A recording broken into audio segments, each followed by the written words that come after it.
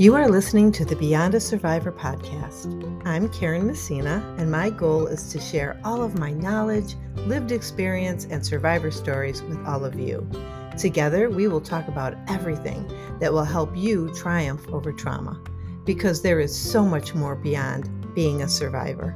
Enjoy the episode.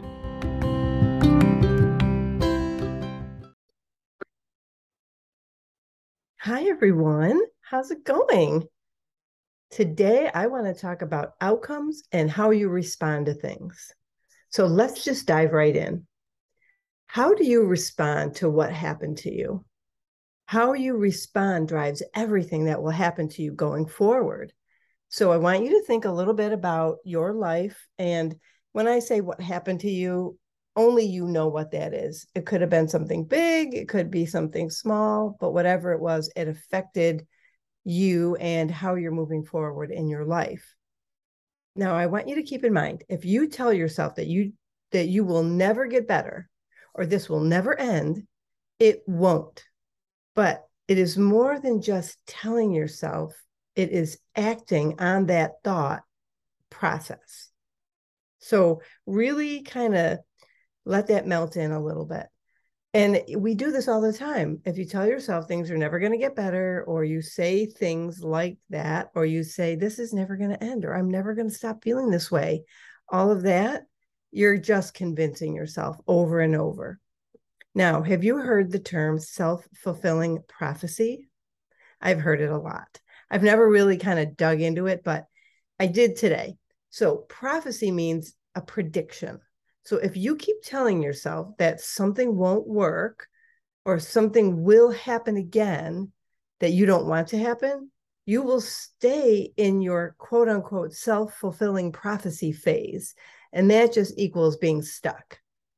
You're going to fulfill what you think, what you predict. Because like I've said many, many times, our brain is good at remembering. And when we keep doing things repetitively over and over, we keep saying things over and over, it's going to stick, right?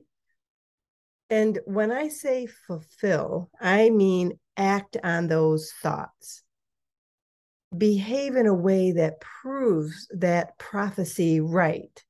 We do this because it feels safe, not better, but safer. You don't have to step outside of your comfort zone and risk getting hurt or feeling pain or feeling failure if you stay safe and stuck, because it really is just being stuck in a space in your life that's just too scary to step outside of. That's why we end up in this position. All right, so here's an example of the self-fulfilling prophecy. Believing you will do poorly on a test and then failing the test, or thinking that you won't get the job and then not getting it. In both cases, your beliefs influenced your behavior and performances, contributing to the expected outcome. Let's look at how you are responding to things. And in the example, your behavior and response and performance, those are the words I want you to really focus on. So in the example, it was your beliefs influenced your behavior and performance. So if you look at behavior and performance, so if you're super anxious or nervous about a test or getting a job, your critical thinking will be low. Because remember, when emotions are high, critical thinking is low. So you may behave or respond in a way that is detrimental to you getting the job or you passing the test. Now, I say this because this has actually happened to me. So how, you must be saying, how does this happen? So by responding in the job interview that is off-putting to the employer, or sending red flags to them. Now, remember, these people do this all the time, right? They interview person after person after person. And many times I've seen lately where an employer will hire someone and it won't work out for whatever reason. So now they're super in tune to the next person that they interview or that they hire.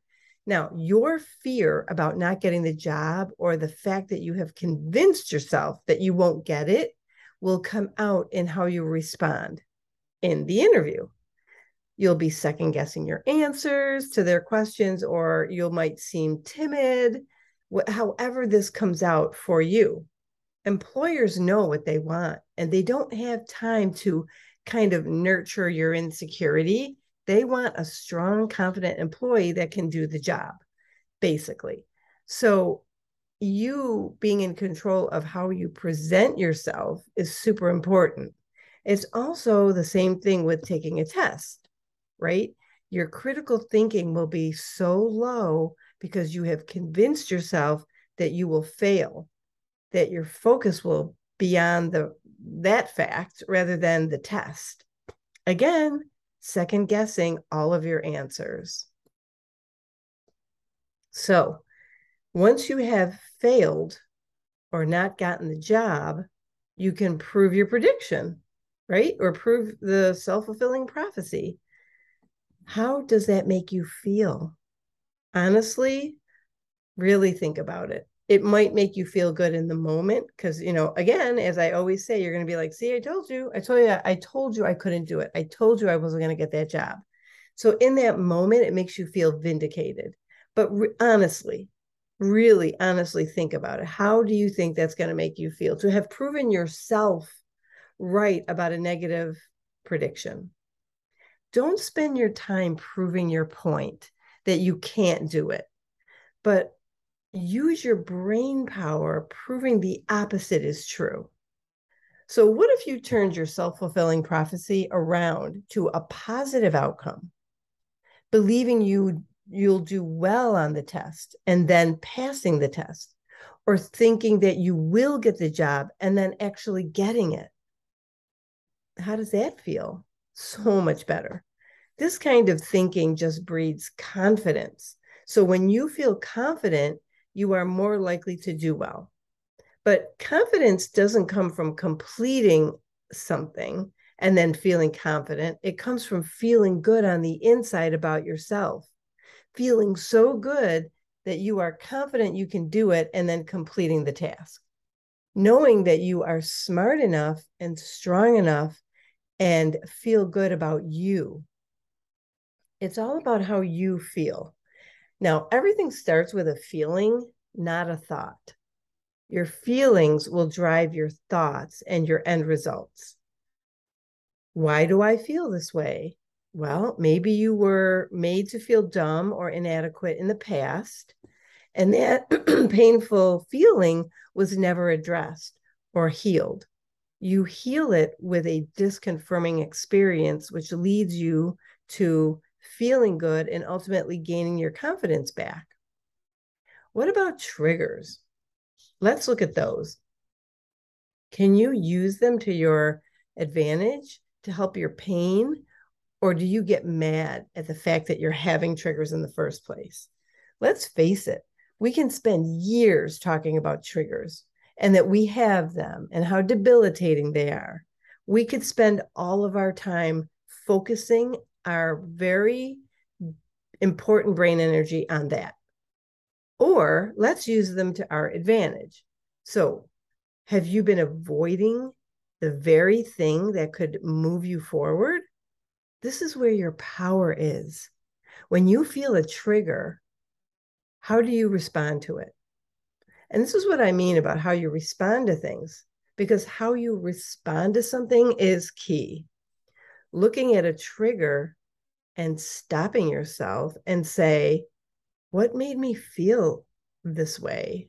Or why am I feeling triggered right now? So when you feel triggered, I want you to stop and just say those words. Getting to the root cause of that feeling is so important. Once you have identified it, take control over it. So let's go back to someone making you feel inadequate. Someone told you at one point in your life that you can't do it, or they put fear into your thought process. And that's likely stemmed from their fear. Like when I talked about a couple episodes ago about how parents who are afraid to do things will talk about it all the time. And then their children will, by proxy, just be afraid of something that they've never tried, but it's just being dumped on them by their parents. And their parents will be like, oh, no, no, don't do that. That's too scary. And then the kids take that on, right? So somebody may have put fear into your thought process about what will happen if you try or what won't happen if you try. And you believed it without even really giving it a try. So that is the root cause of your trigger in that instance, right? You can figure out what your root cause is by just stopping, saying, okay, I'm feeling triggered right now, and it's because Mary Jane said this to me. Why do I feel this way? What is it that she said? And just keep digging backward until you get to the root cause. And who does that feeling belong to? It belongs to the person who made you feel this way. So if it was Mary Jane in the 3rd grade who said you can't do anything right, and you're having a trigger about that, boil it down and dig back to the time and place when it happened. This way, you can take control over it and you can place that feeling with the person it belongs, not you. The disconfirming experience, however, will be doing the thing and successfully completing it and proving to you that you are not inadequate or you are not whatever that person said you were. The disconfirming experience gives you the opportunity to prove that theory wrong. You have just taken control of the squashed trigger, right? You squashed it. You stepped on it. You said, no, this isn't about me. This is about that person's problem that they dumped on me. So now you've just taken control over it. You have turned a negative self-fulfilling prophecy around to a positive outcome for you. That is, I want you to really think about that. So all the energy that you were putting into your self-fulfilling prophecy that you are not good enough, I can't do it, I won't get the job, I won't pass the test. If you put that into motion and start saying, I am smart enough, I will get the job, I feel so good about it, I am going to pass the test, I can do this, you're making your self-fulfilling prophecy a positive, and it will be a positive outcome for you. All right, that's all I have. And it's a lot to digest. So I want you to pick this episode apart and put yourself in the scenarios. Or maybe somebody who, is in the scenario. And I always like to say, if you're listening to this and you're thinking of somebody else who has this problem, please feel free to share this with them. But really pick it apart. You can go back and listen to it again and stop it and start it where it matters to you most. And leave me a comment and let me know your thoughts about it. All right, everybody, you all have a great week, and I'll talk to you all next time.